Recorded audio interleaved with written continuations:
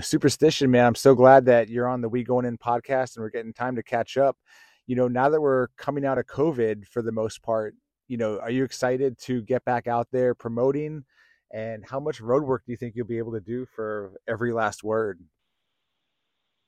Yeah, I'm excited to just really be releasing music. I don't think I've released anything since prior to the pandemic. I've never stopped recording. I paused for a couple of months or whatever because of some health issues, but it's just really exciting to see the response that the music has been getting. I've heard from other artists that things aren't what they used to be prior to COVID. So I haven't had a chance to tour or anything like that.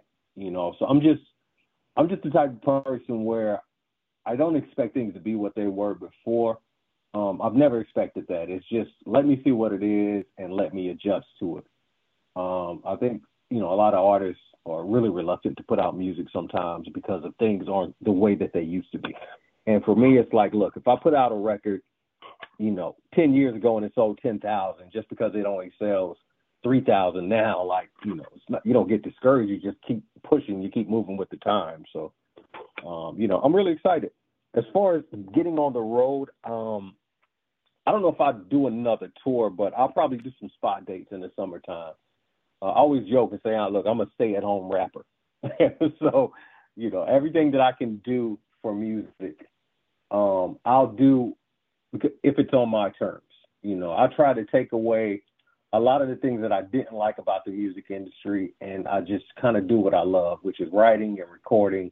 Like, I don't technically like releasing music. I like recording music more than I like releasing music, but it's kind of a necessary evil. And as far as touring, it was never one of my favorite things. I was young. I wanted to travel and see the world. I think that's more what it was. And, I did like performing, but the grind of a tour, I think after that last tour I did, I think it was 2015, it was a lot for me, especially being a family man. There's no amount of money that somebody could pay me to be away from my family for a month. You leave your kids for a week with their grandparents and come back, and it seems like they've grown 2 years, so imagine being away for a month. So. Yeah, no, it's like, it's not just a lot on you, and it's a lot on the kids too. So I could definitely see the reasons for wanting to stay home. And I love the term stay at home rapper. I think that's a great new term that we need to just put into the, common, use. Right. Yeah, and as my kids get older, like my oldest daughter is 29, my middle daughter is 19. I mean, you have real conversations with them, and as much as I thought I was just hustling and traveling the world, like they'll tell you the real side. Like, Dad, you were gone a lot.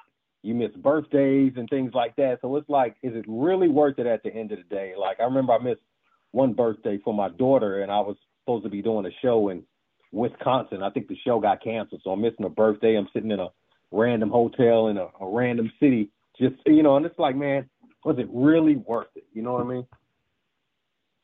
No, that's really tough, and I'm glad to hear that you're feeling better too. You were really public with sharing your health, and it was long COVID seemed like a really terrible thing to have to face. I mean, how are you feeling these days? And is your health okay?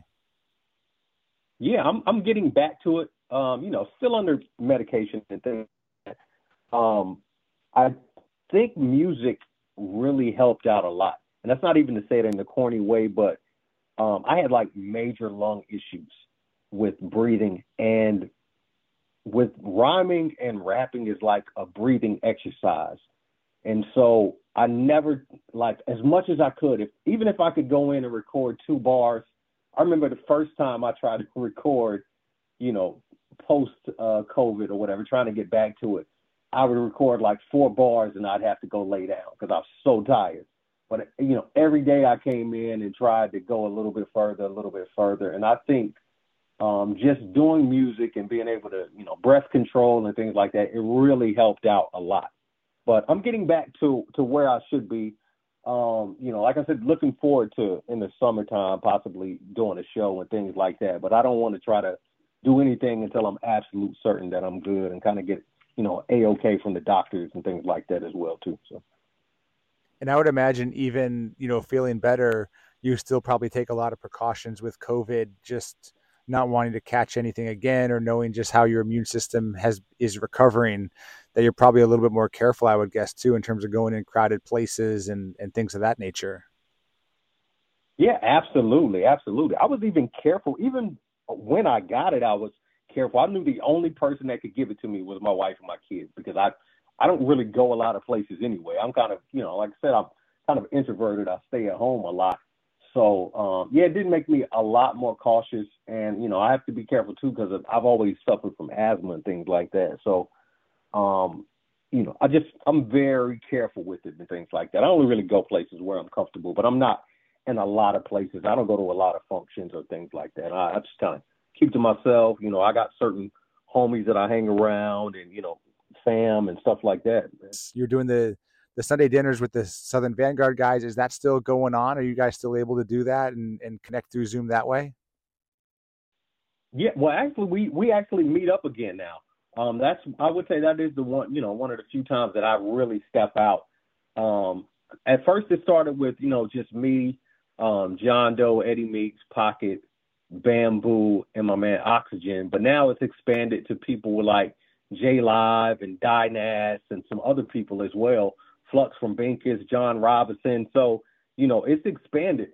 And it's good now because a lot of times we'll either, we try to do it once a month where we'll meet up at somebody's house or at a restaurant and things like that. Now that, kind of restrictions have lightened up. But I think it's a really dope idea. My man Pocket said his father and his uncles and friends have been doing it for 30 years. And it was like, no matter if somebody can't show up, like, I think I missed the last one. So no matter if one person can't show up or two people can't show up, they continue to have them. So it's kind of a, just one time to kind of step away from music, kind of fellowship with your friends and, just chop it up and build with people. And I think it's a really cool thing, especially like, when you get older, like we're not going out to clubs. We're just, kind of a meeting of the minds. Yeah, that's really cool.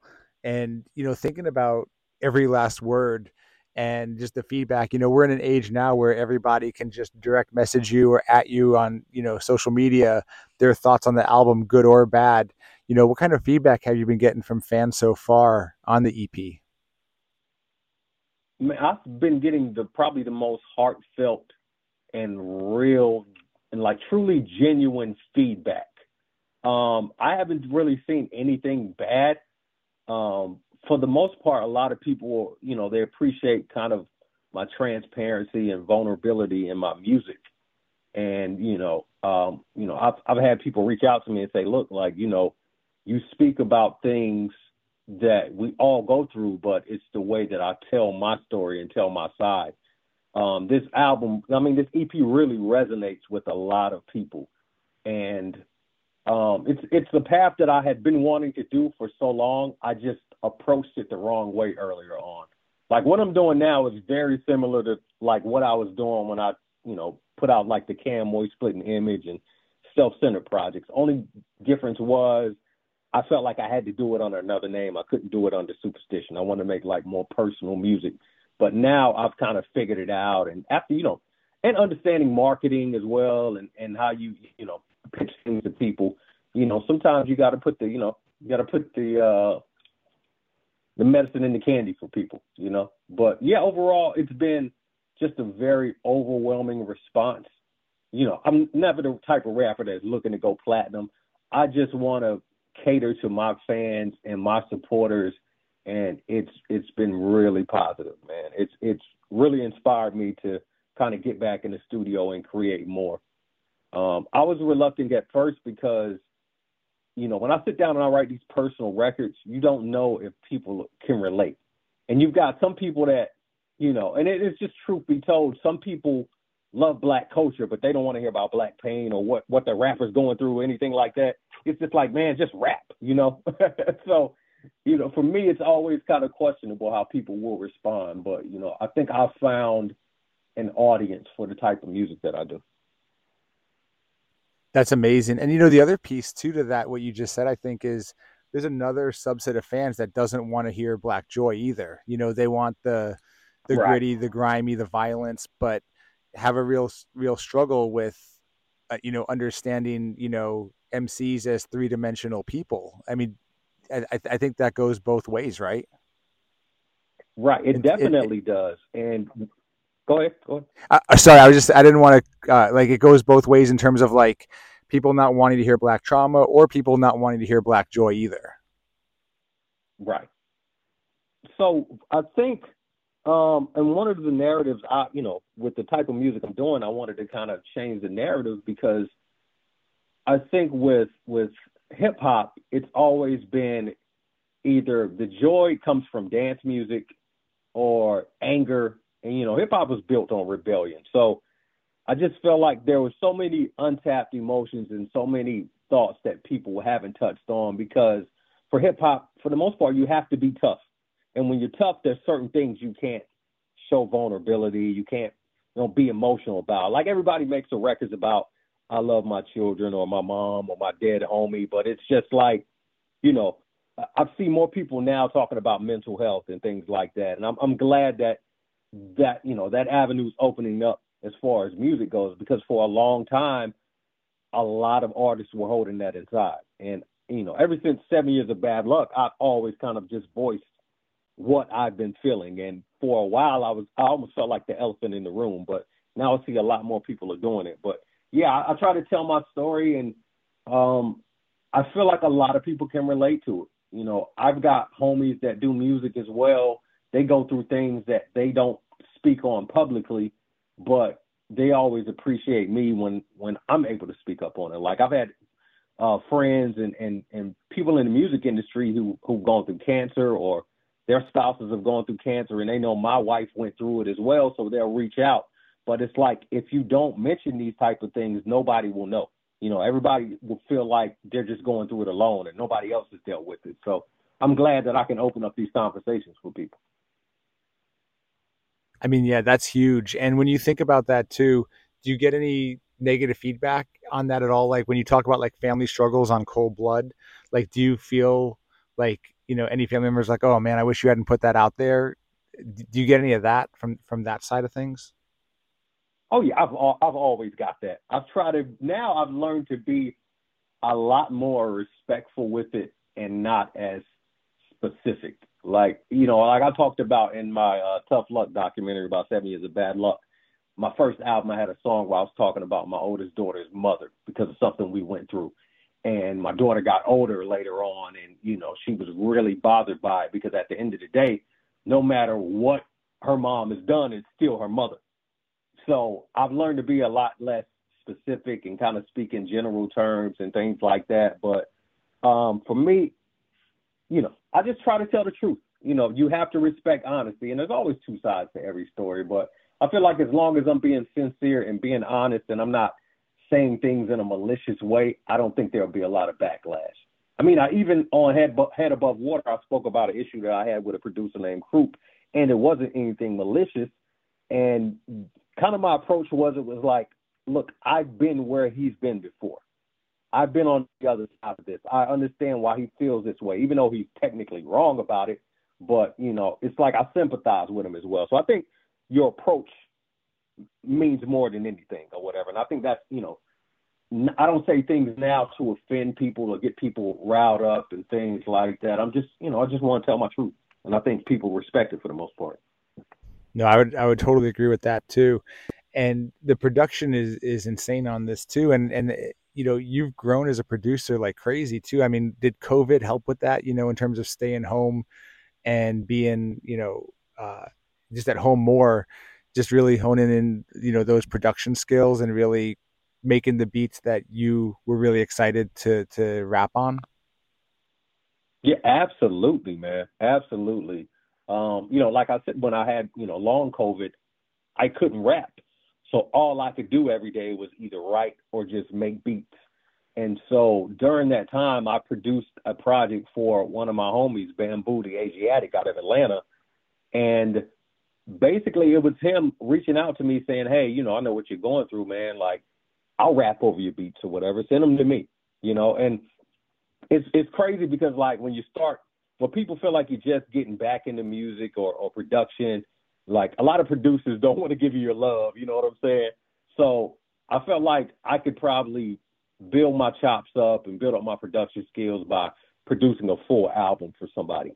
And so I was able to kind of work things out with him. And as I was working through tracks for him, I would put some aside for myself and things like that. So yeah, during this downtime, it has really helped out a lot with improving with production. And also it's helped a lot too with new technology. I know a lot of people are against new technology, but the workflow is so much better versus back when I started in 2000. I'd sit there for like an hour or two trying to tune a sample, tune a bass sound, tune an instrument, that I'm sampling or something like that. And now with the workflow, I can literally make a beat in 30 minutes. You know what I mean? It's like it changes a lot. You can get better a lot faster if you're working, on more things rather than, spending 2 weeks on one beat. Yo, I hear that. What's your production process like, and what equipment are you using? So for the most part, I run everything through Native Instrument machines. But I also do a lot of my chopping in Serato sample. It has pitch correction and it has a lot of cue points. It doesn't. What I like about it is when you pull up a sample, it's non-destructive to the sample versus machine will chop it up into 12 pieces and place it in a folder and things like that. So I like the way Serato sample works as well.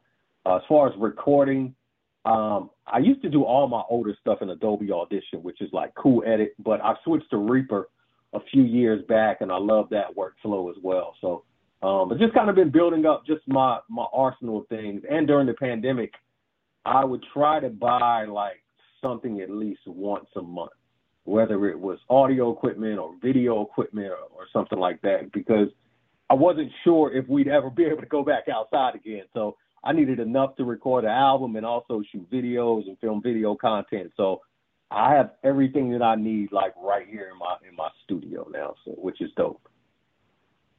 That's really cool. And when you look at like a song like Old Man Strength, just the wordplay really stands out, like the punchlines, and that's always been in your music, and really like your music always requires multiple listens to really catch everything and hear the different layers that you do. What's that process like when you're really trying to get a message across, but also do that in a clever way that really engages the listener?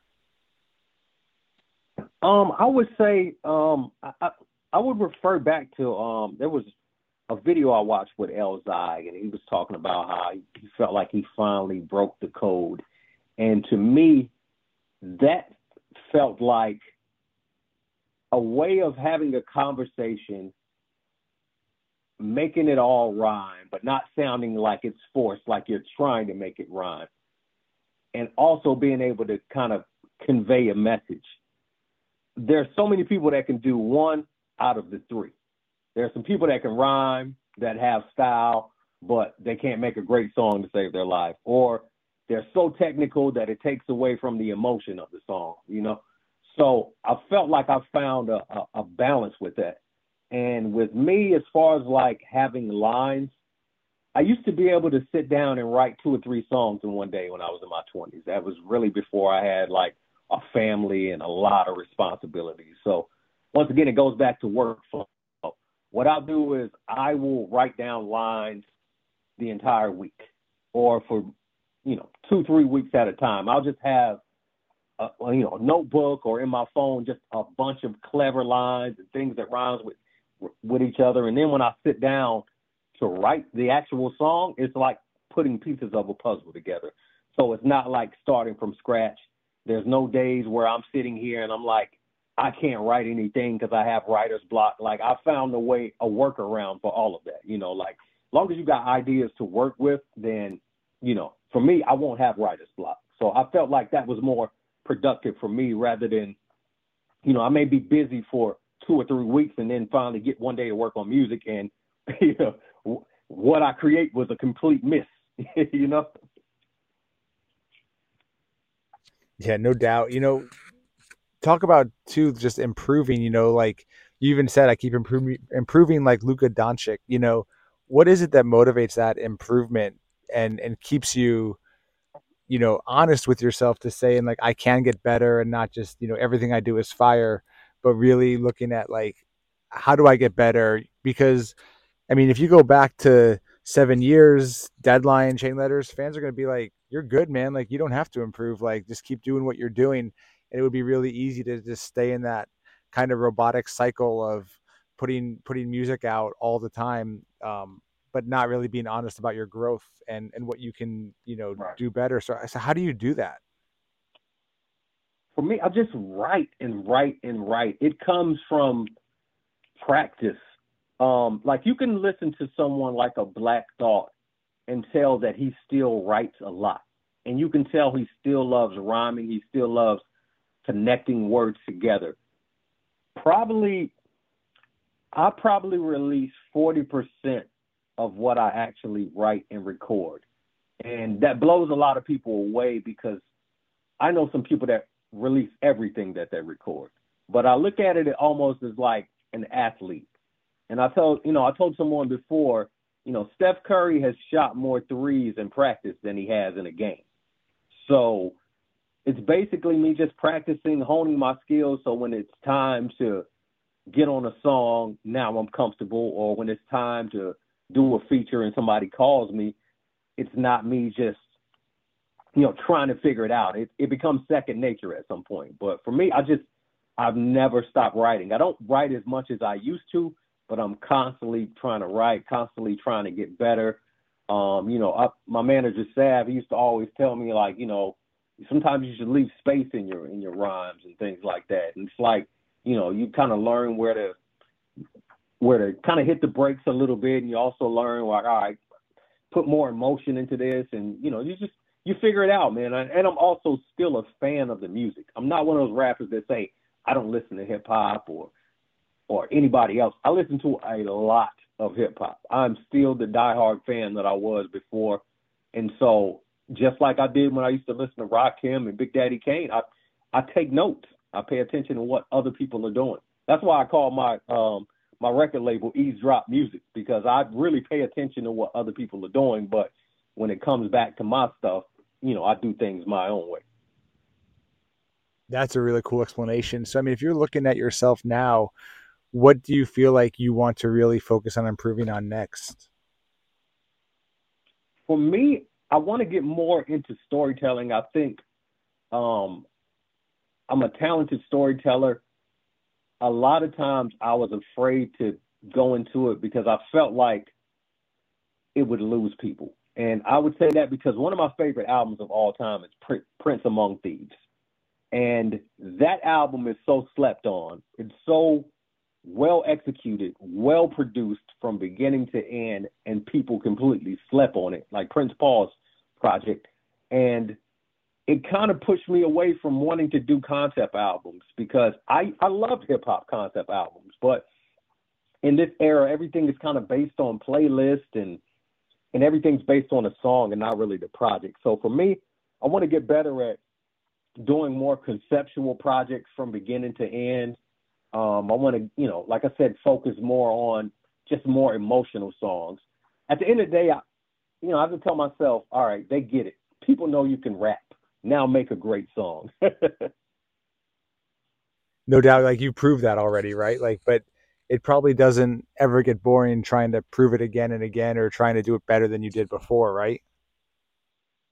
Yeah, definitely. And I just don't want to get to a point, and I have been to that point where I feel like I'm making the same song over and over and over. And it's almost like manufacturing a song. Like, all right, you get on the song, you rap about rappers, next beat, rap, boom bap, scratch hook, boom bap, rap, scratch hook. It's like at some point, like you want to do a little bit more than that. Like my music is always going to be rooted in kind of dusty, dirty hip hop.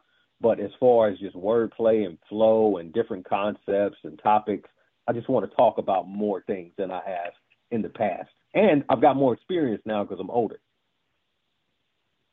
Yeah, no doubt. And when you talk about like only releasing about 40% of the music you put out, that's 60%. Do you ever want to put that out as lost tracks or B-sides or anything like that? Or if it doesn't kind of pass that test to go on an album now, is it one of those things like you just don't want fans to hear and that's just going to kind of stay in a hard drive somewhere? For the most part, so they don't completely go to waste. A lot of them I basically recycle. I'll take, if I got some dope lines in some of it, I'll take those lines out of those songs and, add it to something else that I'm working on. Or if there's a concept that I felt like I could improve on, then I'll take from that as well. So, I do have a lot of unreleased material. And maybe at some point I would release it, but a lot of it, I'll take general ideas from it. It's almost like a producer when he's making a beat. He may not like that particular beat, but then he comes back to it 2 or 3 years later and like, you know what? I love these drums. Let me go back and add something to it. So that's how I do a lot of songs. Like a lot of my older unreleased work, I will recycle it. And a lot of times too, if the beats have been sitting for too long, especially if it was produced by someone else, then the production could get sold. So there's different things I have to do to kind of to put the music out there. But there's probably about 2 or 3 albums at least in the vaults. Yeah. So, and I'm doing my best to really release as much music as possible. Like this year, I'm releasing so much music, and I always tell people it's me cleaning out these vaults. That's amazing. Yeah, we win when you do that, man. We win. You also talk too about just like the idea of you're not chasing major labels. You're not trying to send this to Dre or anybody. You're not trying to get, quote, put on like that. Like, you're really doing this, and, you have your limits, like you share too. Like, you have a job, you have a family. Do you feel like you're able to make the best music possible too, because you're not looking at music as your sole source of income? And if you don't sell this amount of units or you don't make this much in this month, like, you're not making rent. I mean, do you feel like the music is better because of that? Yeah, 100%. Because there's no desperation anymore. I remember there was a time where I would make a project and, it was basically, if it doesn't sell, I don't pay my rent, my family doesn't eat. And I think it would flow. You could hear it in the music a lot of times. There was a certain hunger that was there. Like I said, certain desperation. And now that I'm much more comfortable in life, like I have a great career outside of music, I can kind of make whatever I want to make. And at this point, it's me basically making the music that I want and allowing people to listen to it, versus me making music and hoping somebody likes it. It's a complete difference. And like, there's not a lot of labels or other people involved anymore. So it's just like I'm making music that's 100% reflective of what I'm going through. And, there's not a label telling me, hey, you need to add something that appeals to like the West Coast, or, you got to make something. We need a radio single and things like. I don't focus on that anymore. I really focused on the entire project versus, just recording a bunch of songs, because it was so difficult. It became so difficult to create a project using multiple producers, because it's almost like scavenging at a buffet. You're going like showing up to a buffet at the end of the night, and you're basically trying to piece together an album based of leftovers and beats that everyone's picked over and things like that. So this works so much better for me, and I think it, people can tell when they listen to the music. Yeah, no, I'm sure, man. I know I can. And when you think about that too, the fact that you can, write, record, produce, mix, master, and really market and promote too. I mean, is there anything that you need an outside force for, an outside entity, besides just additional funding to like buy ads and, things of that nature? I mean, do you need anybody for anything else with everything that you can do yourself? Not really. I mean, I do, I have Sav, which is my manager, and a lot of times you need somebody in front of you to tell other people no, so they don't get offended, So as far as that, I have management, but outside of that, based on what I'm trying to accomplish, I'm able to be self-sufficient.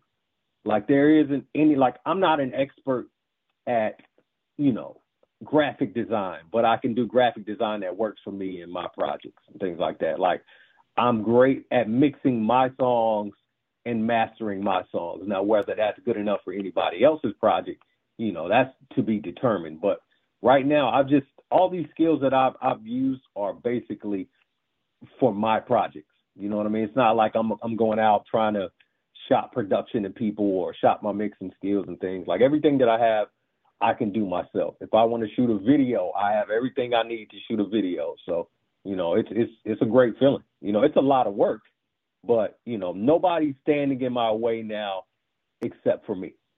So it's like if I want, if I want to make money off of music, then I'm the guy that has to do it. I don't like, one thing I realized, don't take anybody else's losses. For a long time, I was taking everybody else's losses. I would put a project together, hand it to a label, and either they don't, promote it the way it should, or there's issues with a distribution company, and I would always take everybody else's losses. And I was, I didn't feel like I was in control of my music or my destiny, but now it's like, look, if I'm going to take a loss, I'll take my own losses. And I haven't taken a loss in God knows how long. So maybe since Chain Letters, I haven't taken a loss. So. That's huge. And when you think about having to say no, your time is finite each day, right? Between work, family, and then whatever time you have left over for music. What do you find yourself saying no to the most? Is it, MCing over other people's beats? Is it cameos and guest appearances and features? Like, what do you have to kind of rein in and pull back on? Outside collaborations and helping other people are probably, I hate to call it a distraction, but it really is. And especially when you gain momentum. There's times where over the, past couple of years, I wasn't putting out any music. I was very quiet. Not a lot of people bothered me. Not a lot of people reached out. But it's like as soon as you gain momentum, there's always people grabbing, and there's always people, hey, and I always tell people that, they may ask for small favors, but if you got 100 people ask for small favors, that's actually a lot of shit to get done and a lot of distractions. So I just try to focus on what I'm doing. The main thing is, a lot of people want collaborations. I've cut back on those a lot. A lot of times it was, quick money. It was me trying to, work with other people and get my name out there. But in hindsight, when I look back, like I've probably done over 100 or 200 collaborations. I think, well, imagine the amount of albums I could have had if I kept those rhymes for myself or I used that time for myself. So, I just try to be very careful of my time. And also, as far as doing a lot of free work, like to me, those days are over. Everybody deserves to be paid for their time, no matter how small their task is. And I've learned that from the corporate world. It doesn't matter if you're the guy making the decision or your boots on the ground. Everybody deserves to be paid for their time. So. Well, and I think that's a hard thing for a lot of people to realize too. When you have a relationship that goes back years, it's like, hey, can you do this for me? I'm sure that gets hard too, right? When you're working with people who you may have known or had, some kind of acquaintance like relationship, over the years, and saying I can't just do this for free or off the strength or for the love. Like that doesn't always go over well. It's not always received well by the other party. Yeah, but my opinion on that is the people that are close to you and the people that are around you should value you more than anybody because they know how much time you put into it. They know your situation. They know your family. So, granted, you wouldn't charge them what you would charge everyone else, but at some point you have to offer somebody something, like even if you ask somebody to pick you up and take you somewhere across town, like you've got to have at least $5 of gas money as a more kind gesture than saying I don't have anything. You know what I mean? Totally. No, it's 100%, thinking about just the requests that I've seen or that I've talked to other artists about. It's like, that's ridiculous, So I'm definitely with you on that. And then also I've had experience in the corporate world now too, which is crazy. And just seeing what they pay other people, how they pay their own employees. It's like nothing is free anywhere else, but here it's like, for the culture. And, it's like that disguise of like, if you don't do this, you must not love hip hop. And, Yeah. Just how toxic that is.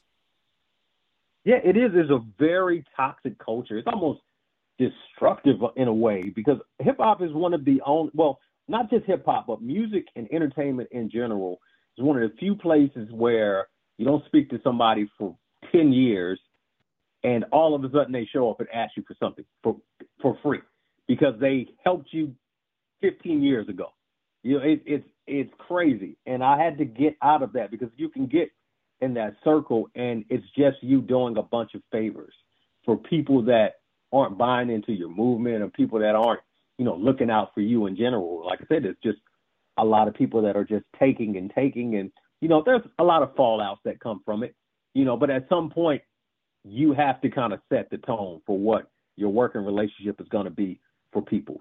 I've had a guy that I've helped for so many years. I've done so many things for him. The first time I asked for money for a service, he never asked me for anything else again, period. So it's just one of them things, like, you have to set that tone. If you continue to allow it, you know, you'll continue to work for free. 100%. And the other thing I've seen, man, and this is me venting a little bit, is first off, I'll say I really appreciate the way that you helped promote the PH book. You know, you were part of that book.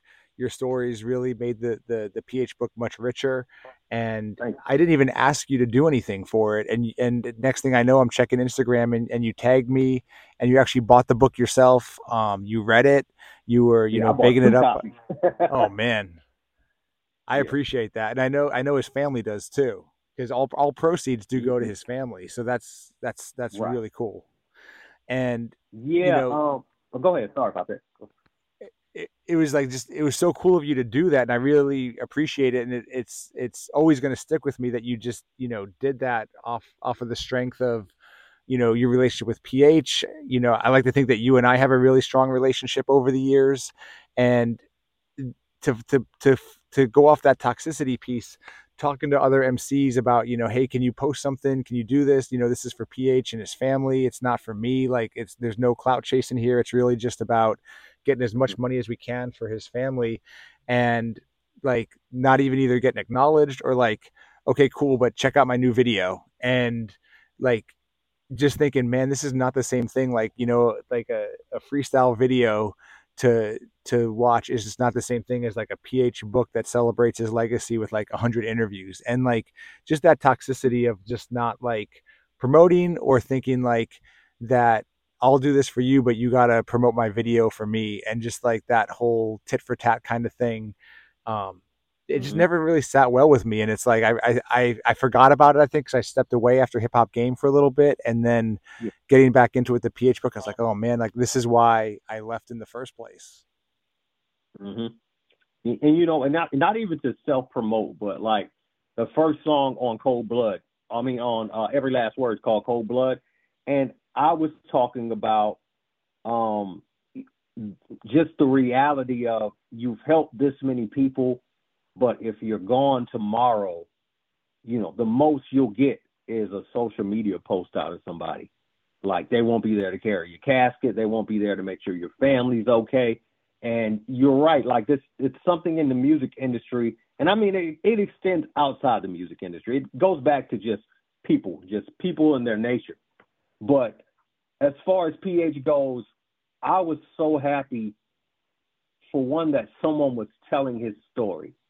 Because I'm an advocate of, if you don't tell your story or have someone else tell it, then people will write you out of history. They'll rewrite you out of history.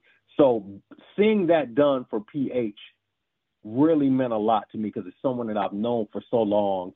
To be able to read the book and find out things about someone that you respected highly, like, to me, that hit home.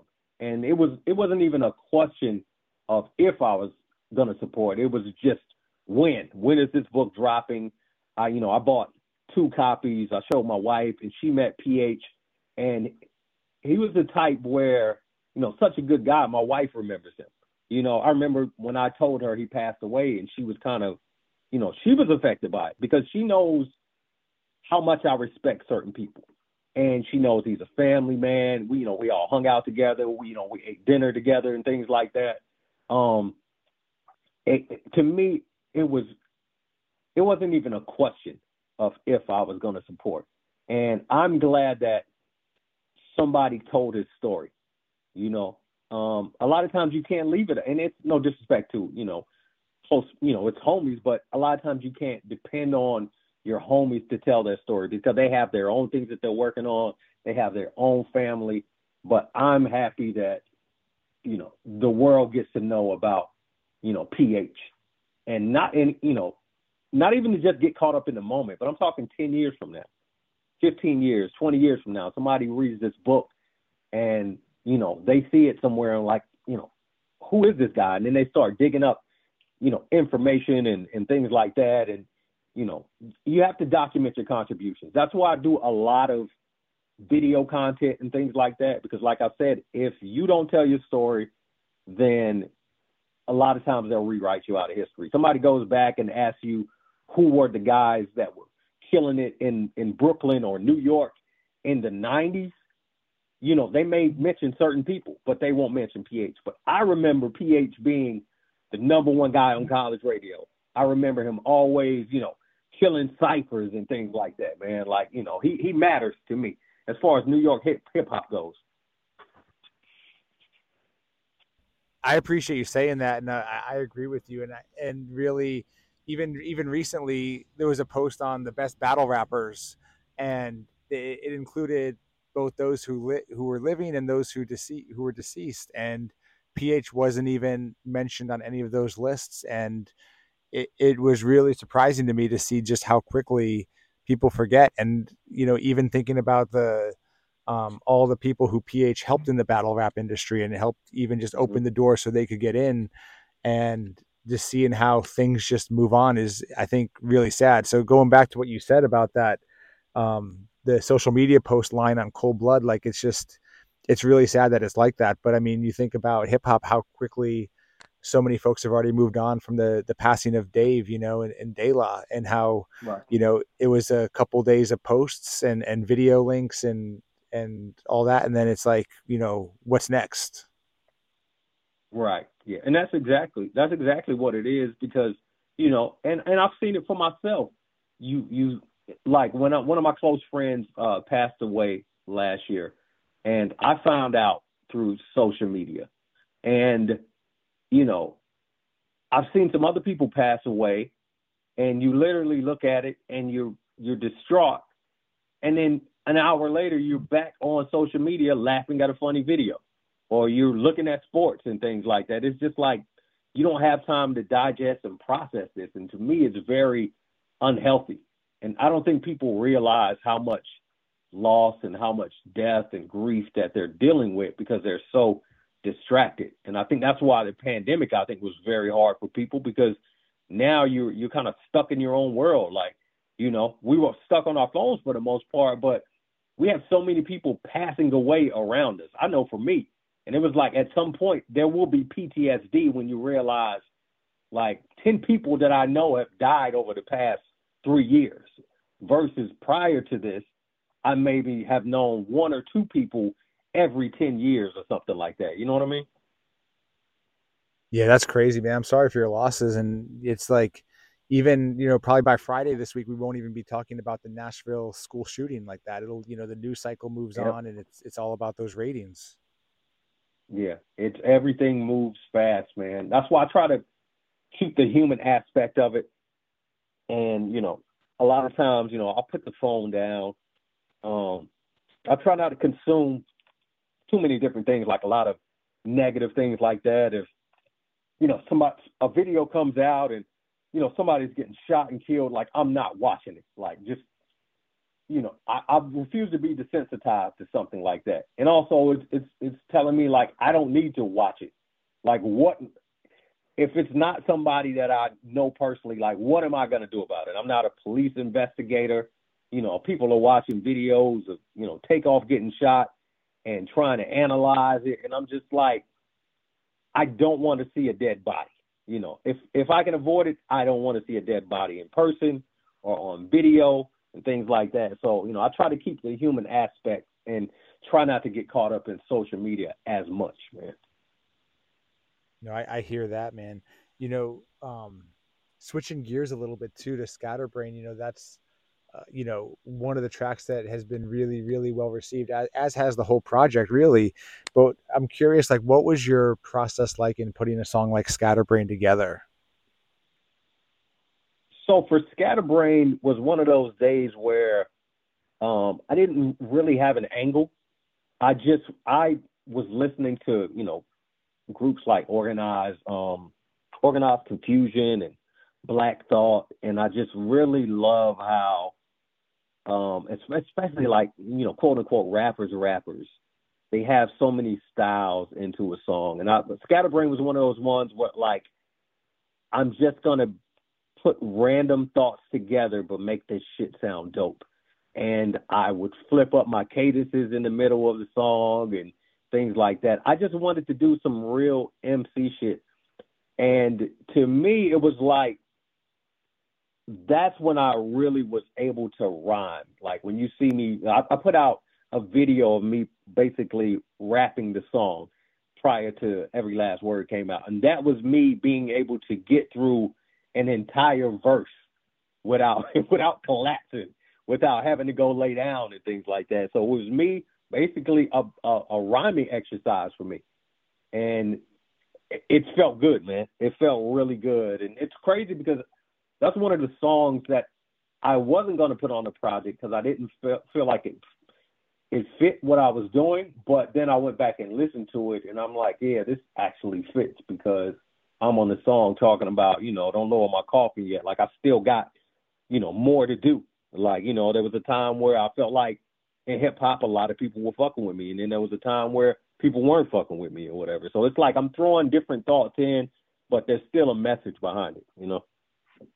Yeah, that's really cool. And what is that writing process like for you too when you're really putting a verse together?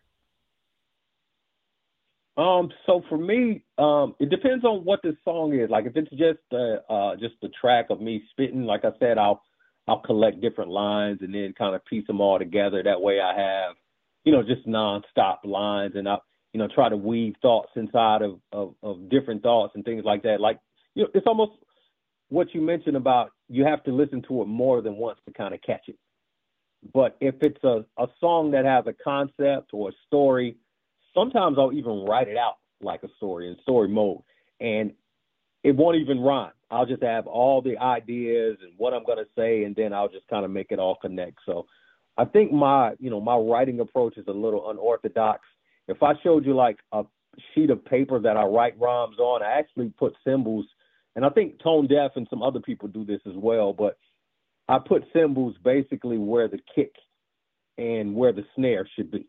So if you look at like a song sheet of mine, which I should probably post one day, you'll see what I words mean, that'd should be really land on cool. the kick and what words should land on the snare. And I know I can do anything I want as long as those words land where they need to land. You know what I mean? It's almost like, almost like a gymnast.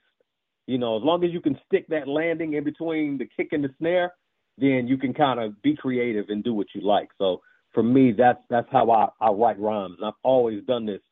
I think I started it because I used to pick up a rhyme that I wrote 6 months ago and look at it, and because my flow was so wordy, I wouldn't know where to start. And if you move a word around within a bar, it can completely change your flow.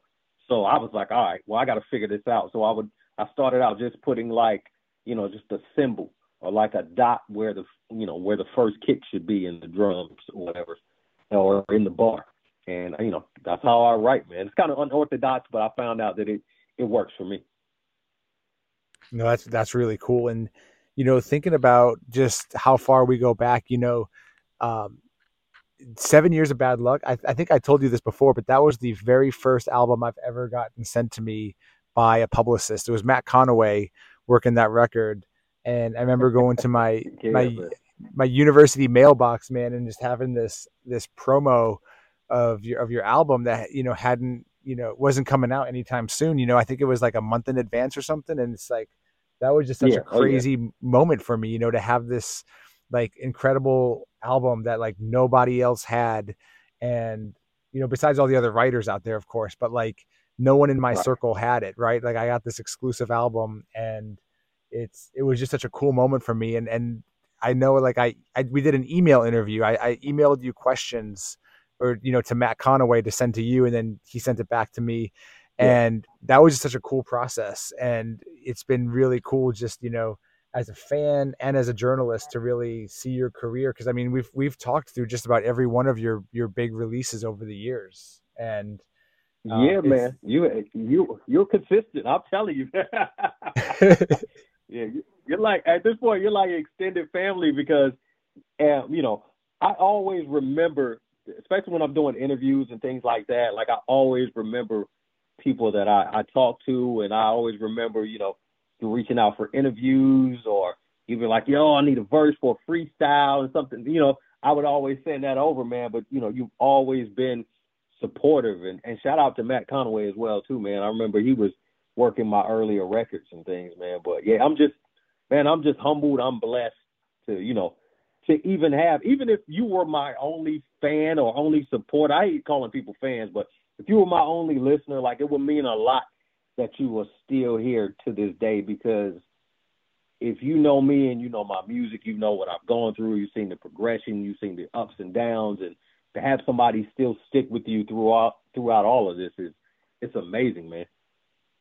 no, I appreciate it. I can only count on, probably one hand, the MCs the same thing that know about my kids, know my family. Like, because I don't know if you remember, man, when we did the PH interview, we were on a family walk because it was COVID time where, everyone's trying to get out of the house. And we talked, man, for like maybe 2 hours about PH and Yeah. Oh life and yeah. everything. And like, that was just Yeah. such a cool conversation. And it really was one of those, like we hadn't talked in years, but it was like no Yeah. time had passed. Right, man. Yeah, like I said, at this point, man, it's like, even though, we haven't really connected in person, but I was like, I feel like I know you because we've had some real conversations, It's like even, Yes, off the same. record. Exactly. No, I And I always appreciate remember you checking in too. that's important, like it's a few people that do that, like I always appreciate guys like Wordsworth too, always like, how's things going? Like, I don't need Yeah. anything. I'm not asking for anything, nothing to promote, just checking how you're doing. Because I can remember all the artists that, when hip hop games started to kind of lose traffic to the blogs and the not rights and those sites, how all of a sudden emails stop getting returned and, Hmm. interviews Yeah. stop happening. And it's like, man, like you just start to feel really used, I guess. And like, all the guys Yeah. were like, I'm not like that, like this isn't, I'm not the industry. And it's like, and if anyone tells you I'm not the industry or I'm not like that, it's like they're 100% like that. It's like my radar is Right. completely up because there's like 2011 or so, I noticed like a decline in hip hop game and a decline in all of a sudden, oh yeah, let's do this interview. Oh yeah, here's a song for the audio page, and it was really Yeah. telling. But it was also one of those where it's like, you really appreciate the people who are genuine and authentic because it's a small circle out there. Hmm. And it, and it, you deal with it from a journalist standpoint as well. And I know even as an artist, the same things happen. Like there are people that you would reach out to, or they would reach out to you back in the day. Like I'm not even gonna say who it was, but there was this one producer. This was right before I left the music industry in like 2009, 2010, and this music producer reached out to me, and we did a couple songs. He was like, "Yo, I really want to do an album," and I'm like, "Look, babe, I'm trying to step out of this music industry. And then when I came back a couple years later, this producer had blown up pretty much. And so, I reached out to him, was like, yo, I appreciate, all the love, man. Just checking in with you. Just never, ever heard back from him at that point. But I had to realize, this was just somebody trying to move up. They were trying to get where they were going, and I was just somebody on that journey. So for me, I stopped taking it personal and just realized there are genuine people out there, and there's people that are not so genuine. But I've seen it as well from an artist standpoint. There's some people that won't take your phone calls or whatever. But it's crazy now that I drop like this every last word, and it starts spreading like wildfire. I get some of the same people like, yo, what's going on, man? Just wanted to catch up. I'm like, get the fuck out of here, man. Man, that's awesome. I'm gonna have to take your advice on that too, man. Also looking at, last time we talked, you mentioned how you and Wordsworth had done so many songs together where like, 'cause we started talking about Trifactor off of PH's Orange Moon Over Brooklyn, which was Mm-hmm. you, PH and Words, and how you and Words were doing a project together. But I know how busy you both are, both with, work, personal life and family, but also music. So is that still in the works? Is that still something that might be happening? Yeah, I think so. We spoke. It's been a couple months now, but we both spoke about that too because we both have been busy, and the conversation was, yeah, we need to get back to this at some point because we've got some really, really dope songs together. The dope thing that I like about the songs that we recorded, they're kind of timeless. Like there's no really current events and things like that. So, at the right time, I would love to, finish that project with them. And we got the song with Master Ace that I would love to put out as well too, because that's bucket list. Man, that would be amazing. And what about the second part of Every Last Word? Because this is a two-part project. Is the second Mhm. is this does it have a different title? And are you think is that something that we might see in 23? Yeah, actually, so it's a two-part project, and it will have a different title, but the title will be based on part one. The concept will be similar, artwork will be somewhat similar. So every last word is basically me dealing with the emotions and things that I'm going through right in that moment. That's why a lot of times, usually, like when I'm speaking on it, it's me going through like hurt, anger, different things like that. Um, Part two will be me looking at some of those same situations in hindsight and saying, well, all right, maybe I might have overreacted on this. Maybe I was too emotional on this, but and it's also kind of a coming home for like my career and kind of accepting, look, this is where we are now. Like, how do we move on from here? If we choose to move on, how are we going to go about this? So I think, it will add just a lot of closure to what I've done at Superstition. Because if you look from the first project of me saying, I can't get in the game, I can't get a deal, to my life's falling apart, till you look at to where I am now on every last word, it's like, look, my life is great. I've had some issues that I've dealt with on a personal level, but financially, I'm doing okay. Musically, I'm completely cool with where I am. I don't have to blow up. I'm cool making music for a core group of people. So it's kind of a full circle thing. That's really cool. And I know you've been busy on other projects too. Like, what do you hope, the rest of 23 looks like? So for the rest of 23, I have two more projects for sure that I know are dropping. So and that's going to be, part two of the series that I'm doing, and also Speaker Bullies will be out this year. We literally just turning it in at the end of the month to Soul Spasm, and that's a project with me and a producer named Praise. It's a really exciting project because I kind of get to step away from some of the personal, emotional music that I've been making and get to wow out. Like it's almost like in the same vein as like a Sean P, MF Doom, or Run the Jewels. Like I almost get to become someone else. Speaker Bully sounds like Superstition had I became famous, or you know what I'm saying? It's like, a lot of times with the music that I'm making now, it's kind of, reflective of what I'm going through. But this is, I call it like fun-filled ignorance and arrogance.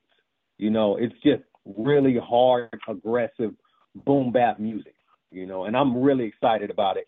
And, I'm not a monolith. Like I can do multiple things. And I love that someone like a Killer Mike could do Run the Jewels and then also do his thing solo and also politically and with businesses and things like that too. So I wanted to be one of those type of people. It's like, look, I can make one type of music for the rest of my career, but would I enjoy it? No.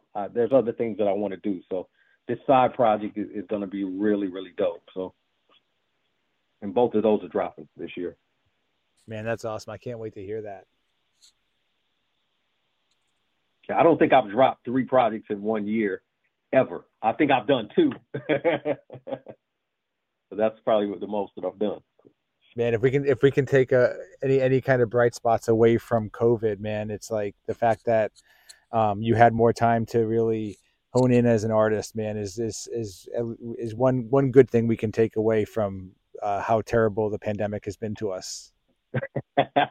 Right. Yeah. It's, it's a learning experience that we went through, but it taught me a lot. I learned a lot about myself. I learned a lot about people. I learned a lot about just the process and the industry. And, if I'm going to continue doing music, how can I do it and be successful in my own terms? So yeah, it has taught us a lot.